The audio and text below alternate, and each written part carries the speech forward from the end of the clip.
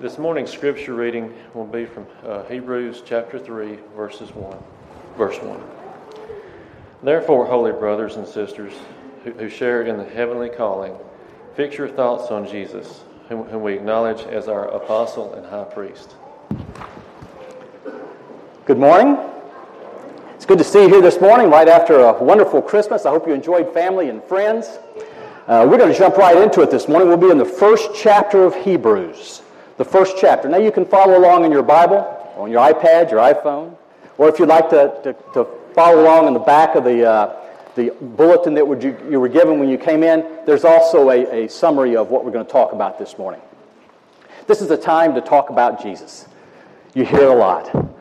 Most of our thoughts during Christmas are focused on the Jesus that was in the manger, the birth of Christ.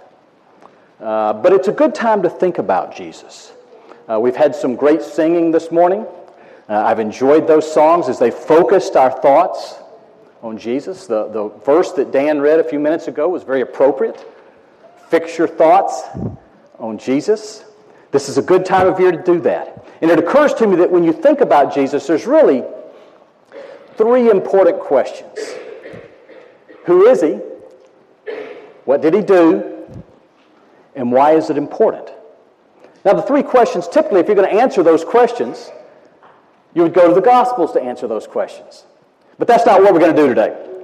We're going to look in the book of Hebrews. Now, we're going to spend all day on Hebrews, and I know we're only going to have 20 minutes this morning and 20 minutes tonight, so you'll have lots of off time. But we're going to spend all day in the book of Hebrews. We're going to spend the first part of the book this morning, and then this afternoon we'll look in chapter 13, the conclusion to Hebrews. And so if you have time, I always have homework when I talk to you, so there's a little bit of homework. If you have time this afternoon, take about 5 minutes and scan the book of Hebrews, just to get a feel for what it's about. Get a feel for the arguments in the book and what some of the subjects are. Now, we'll talk more about that tonight, a little bit this morning, more about it tonight, because I want to move us tonight to that conclusion, because the conclusion of the book tells us what we should do when we walk out that door.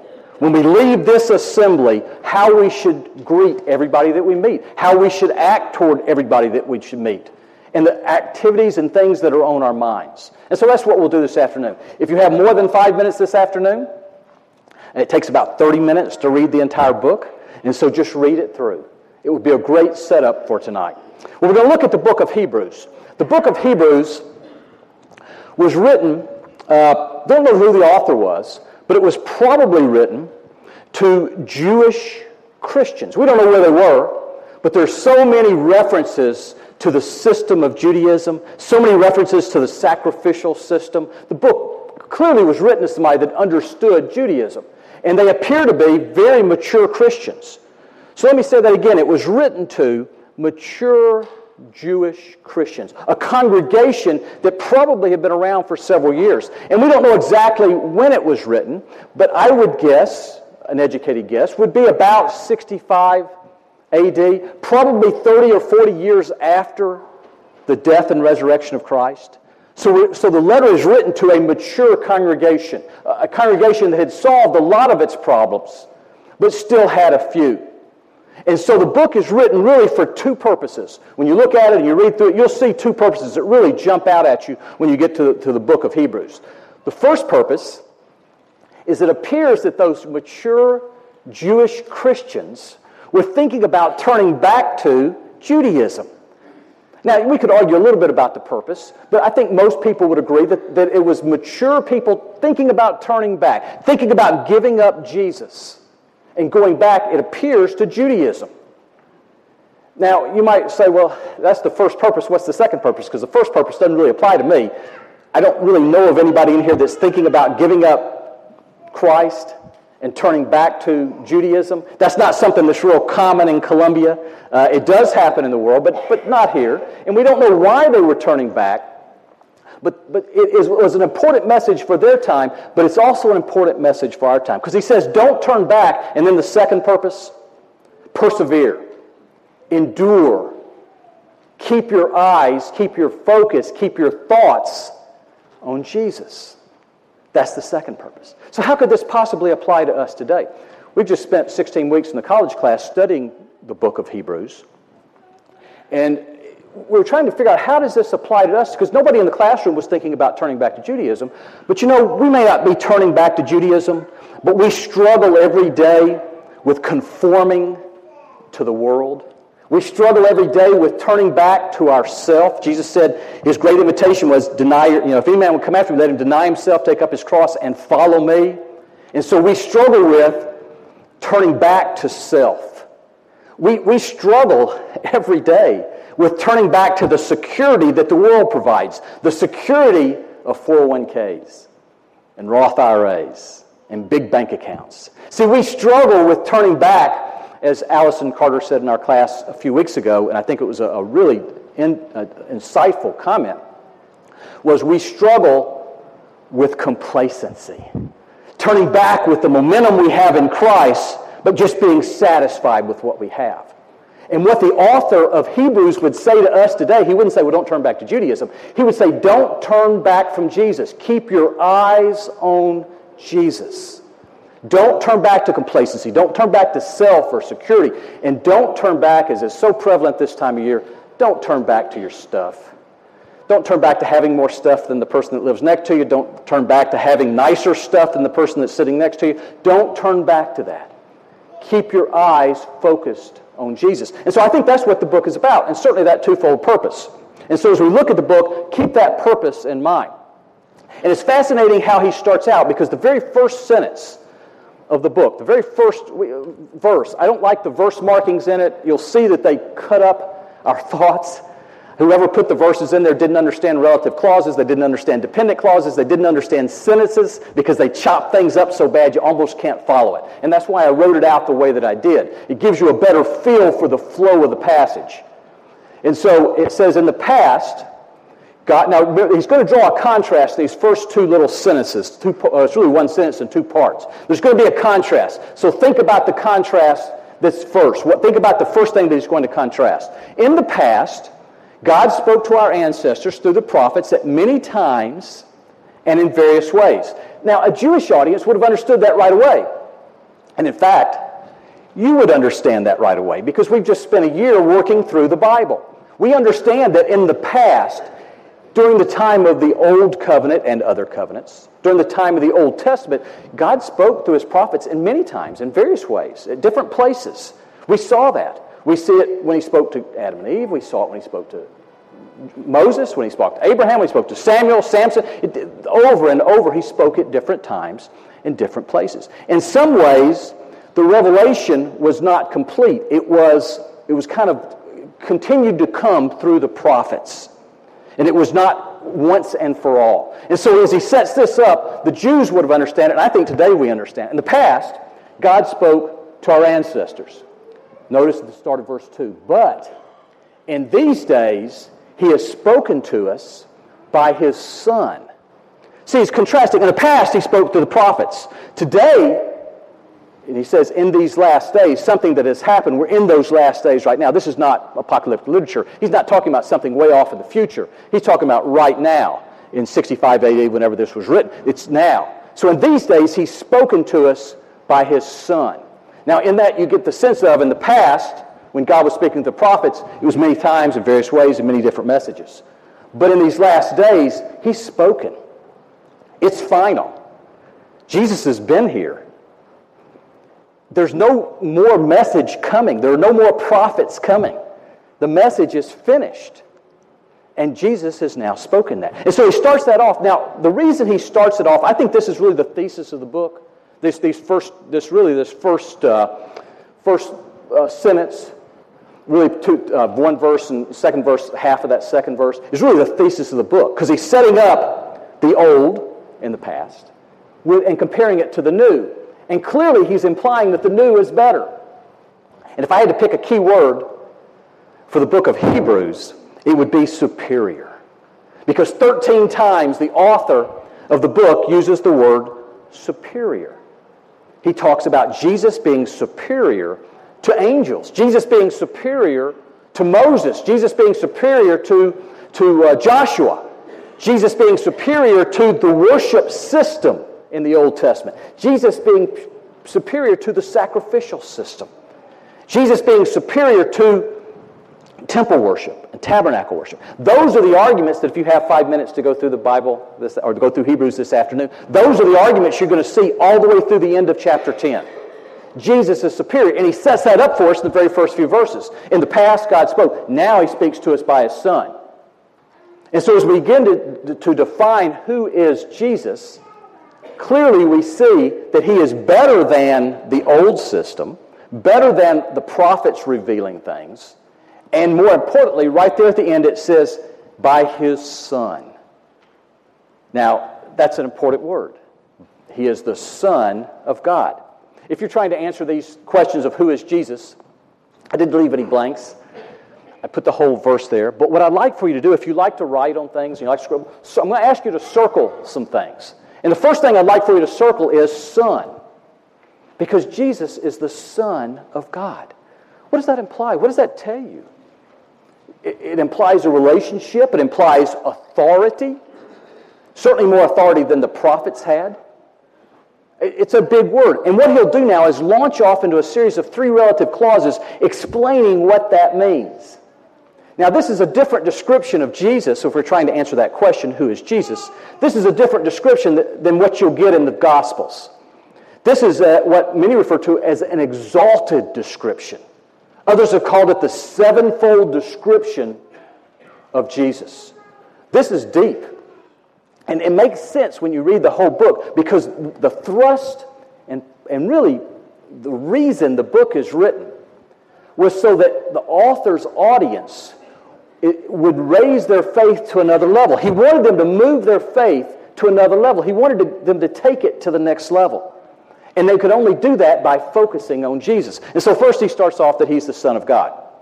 And then we see that first phrase, and I've got them listed in 7, not exactly by the clauses, but pretty close. And so we're going to see this description of Jesus. First, whom he appointed heir of all things. Circle heir. That's the first part of the sevenfold description. He is the heir. This Jesus that we've just celebrated his birthday, the date that some say he was born on, this Jesus who we've sung songs about and read verses about this morning, this Jesus is the heir of all things. Circle heir. What does heir imply? Heir implies choice. When you make somebody your heir, you do it through a will, and it requires a choice. So he is the Son of God. God has appointed him. It was a conscious decision. He is the heir of all things.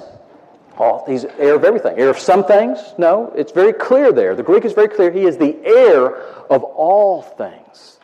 So as he starts out this description of the Son of God, he says he's the heir of all things, and through whom also he made the universe. Circle made. Some of your versions may have creator, or he's actually the agent of creation. He was involved in creation. So Jesus, as the Son of God, is an heir, but he's also the creator, which, of course, implies power, implies authority, implies doing what God told him to do. And so he's the agent of creation. He made the universe. Once again, that relates to all things. He made all things. The Son, the third part of the sevenfold description, the Son is the radiance of God's glory. That's one of the most beautiful phrases in the Bible. The radiance of God's glory. Now, we don't really understand glory, but think of light. And God and the light. And Jesus is the reflection of God. He's the reflection. He's the radiance of God's glory.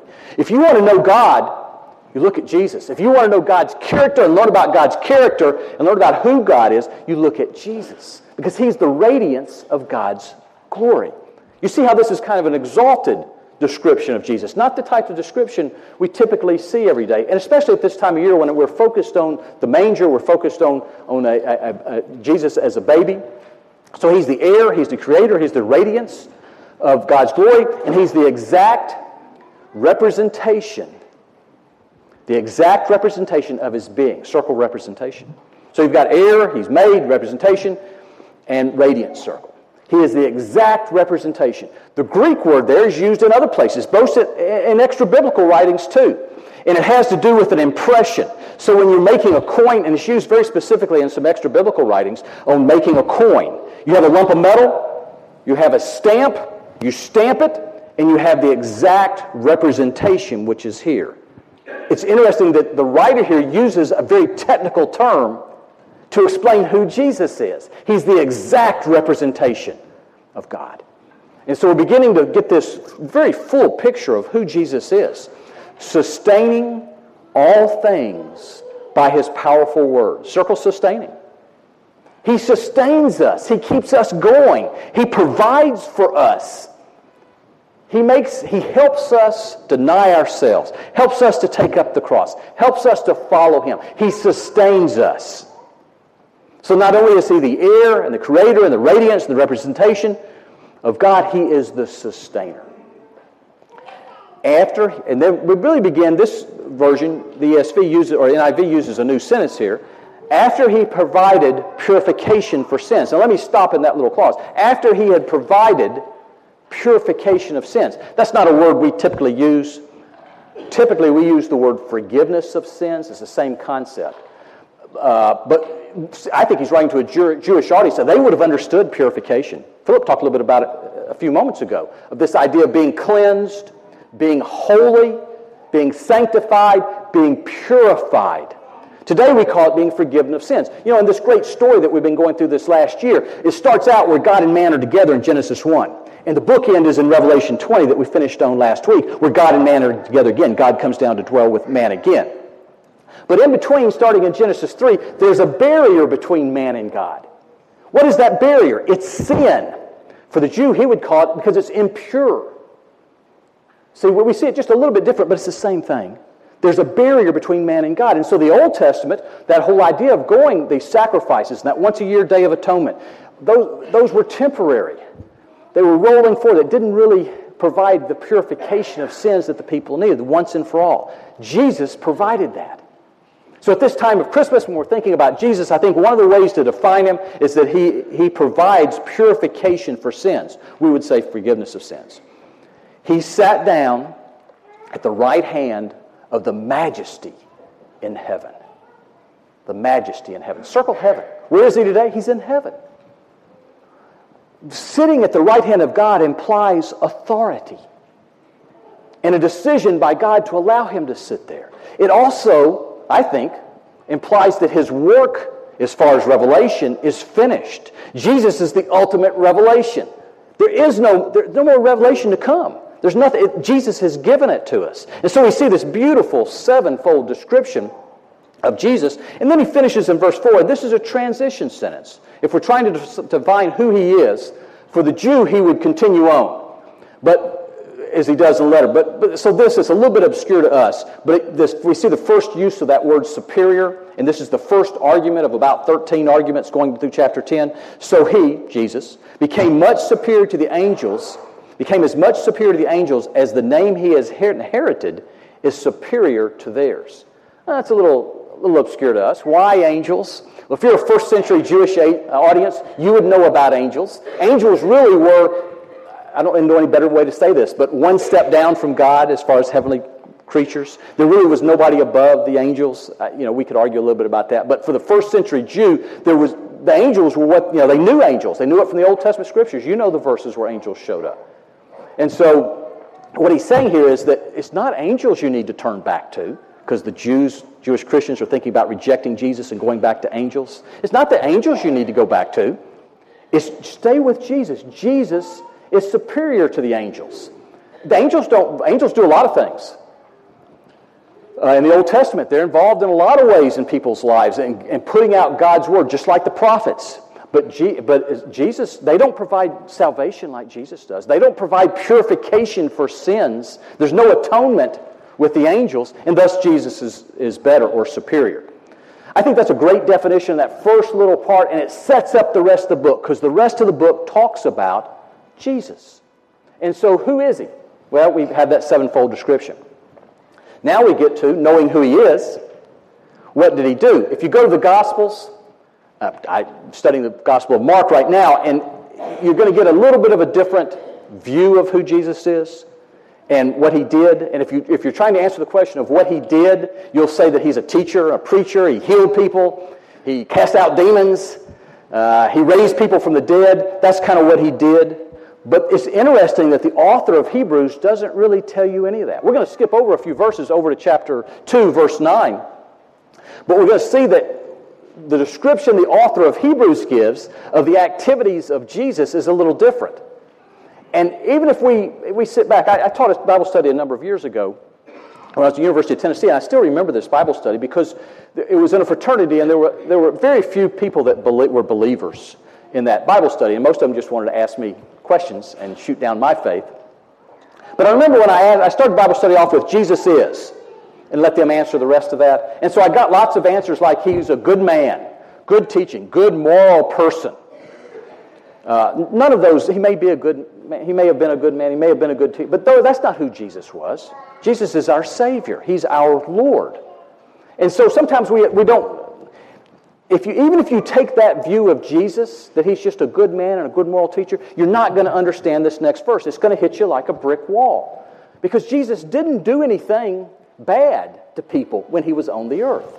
He blasted some people. He said some bad things about several groups of religious leaders. But look at what this author chooses to emphasize about what Jesus did.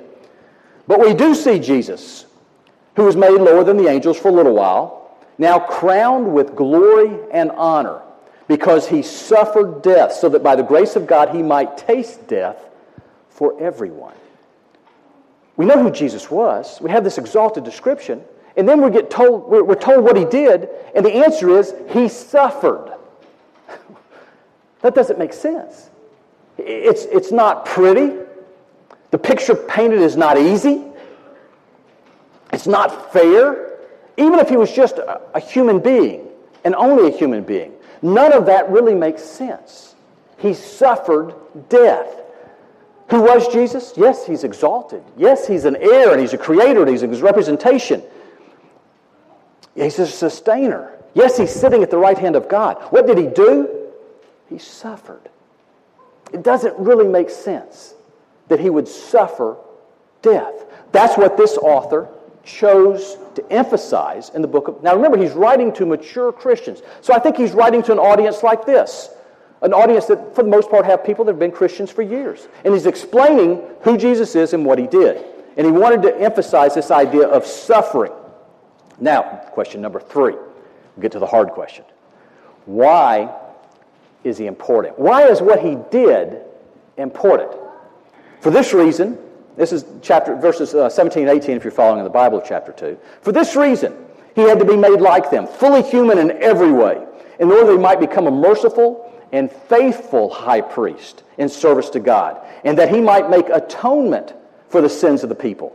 Because he himself suffered when he was tempted, he is able to help those who are being tempted. I want you to zero right in on that word atonement. Circle it. Circle suffered up above it, and circle atonement. Tough word. Philip mentioned it. As is typical of classes when both of us teach, he brings up something difficult and then I have to explain it. So I'm going to try my hardest to explain atonement. Atonement's a difficult word. It's a big word. It's a theological word. We don't get it. In Bible school, they try to give you a simple definition: at one, atonement, you're at one with God. Actually, that's simple. Actually, that's a pretty good definition of it. Atonement, I think if you looked in a theological dictionary, you'd find something like God has reconciled sinners to himself. The process of atonement is that God has reconciled sinners to himself through the sacrificial work of Jesus. Still a little difficult. Atonement. Remember the story. Starts out in Genesis 1, God is with man, dwelling with man, which is what really God wants to do, which is an amazing thought in itself. God just wants to be with us. But then it separates. There's a sin in chapter 3. There's a barrier. That barrier has to be broken down. There was a barrier of impurity, a barrier of unholiness, a barrier of, we would say today, sin between God and man. In the old way, you would sacrifice a dove or sacrifice a goat or an oxen. And once a year you would go and the priest would go in. And the high priest would offer sacrifices for the whole community, but he couldn't do it unless he first offered sacrifices for himself. And then, the whole scapegoat, send the goat out into you understand that Day of Atonement, the Yom Kippur. you understand how that all fits together. That has to do with atonement. What atonement does is it's God's action removing the barrier. That's what atonement is. We are once again made at one with God. That's atonement. Now look, it's a difficult word, and I think as God was revealing this to his writers through the process of inspiration, I think that we're trying to use human words that are translated to describe a concept that's just a difficult concept. Because even what I've just told you doesn't explain really the how and the why. Although we kind of understand it was through the blood, and we kind of understand that life is through blood, so it required a death, a substitutionary death in the Old Testament. We see that saying. You kind of get that, but you don't really, it's really a little difficult to understand. And I think that's why the writers of the New Testament use lots of different words for atonement. The same concept. And so as you read through, you'll see Paul, atonement is kind of the language of the religious leaders, the educated level, the people that studied in the court, in the synagogues and around the temple. And so atonement, they would kind of understand that. But the Bible, the New Testament uses other words, such as reconciliation. Paul uses that. It's the language of relationships. We get that. A reconciled relationship. That's the same thing that atonement does. That's what God provides for us. Redemption, where you pay something for something, that substitution of something. It's the same concept. Redemption, and that's kind of the language of the marketplace, kind of a commercial one. Justification, language of lawyers. It's the same idea of man and God. There's a barrier between them, and they need to be reconciled. They need to be made at one. You need to have atonement. For soldiers, the book of Revelation uses the word victory because you're separated and then you have a victory. You're back at one. See, the New Testament uses a lot of words for that same concept because it's very important. Why is he important? He's important because of that atonement, because of what he did for us. He removed that barrier for us. I think this is a good time of year to look at who Jesus is in a little bit more depth. Look at what he did, and then why it's important. As I study this, there's lots of things I just don't understand as I go through it. I really don't I understand the words, but I don't fully understand atonement. I don't understand the why. I don't totally get it. I don't understand who wrote the book of Hebrews. You can study that and study that. Some will adamantly say Paul, some will adamantly say somebody else. Some will just say anonymous. It's tough to try to figure out. I'm not sure where the community of believers was when he wrote it. There's just lots of things I don't know. But as we conclude today, I can say with confidence that there's three things, and this book of Hebrews really emphasizes it probably more than others. There's three things that I know without a shadow of a doubt. God's in command. He's got a plan. And through atonement, he wants you to be a part of it. If you need to be a part of God's plan, we ask that you come forward as we stand and sing.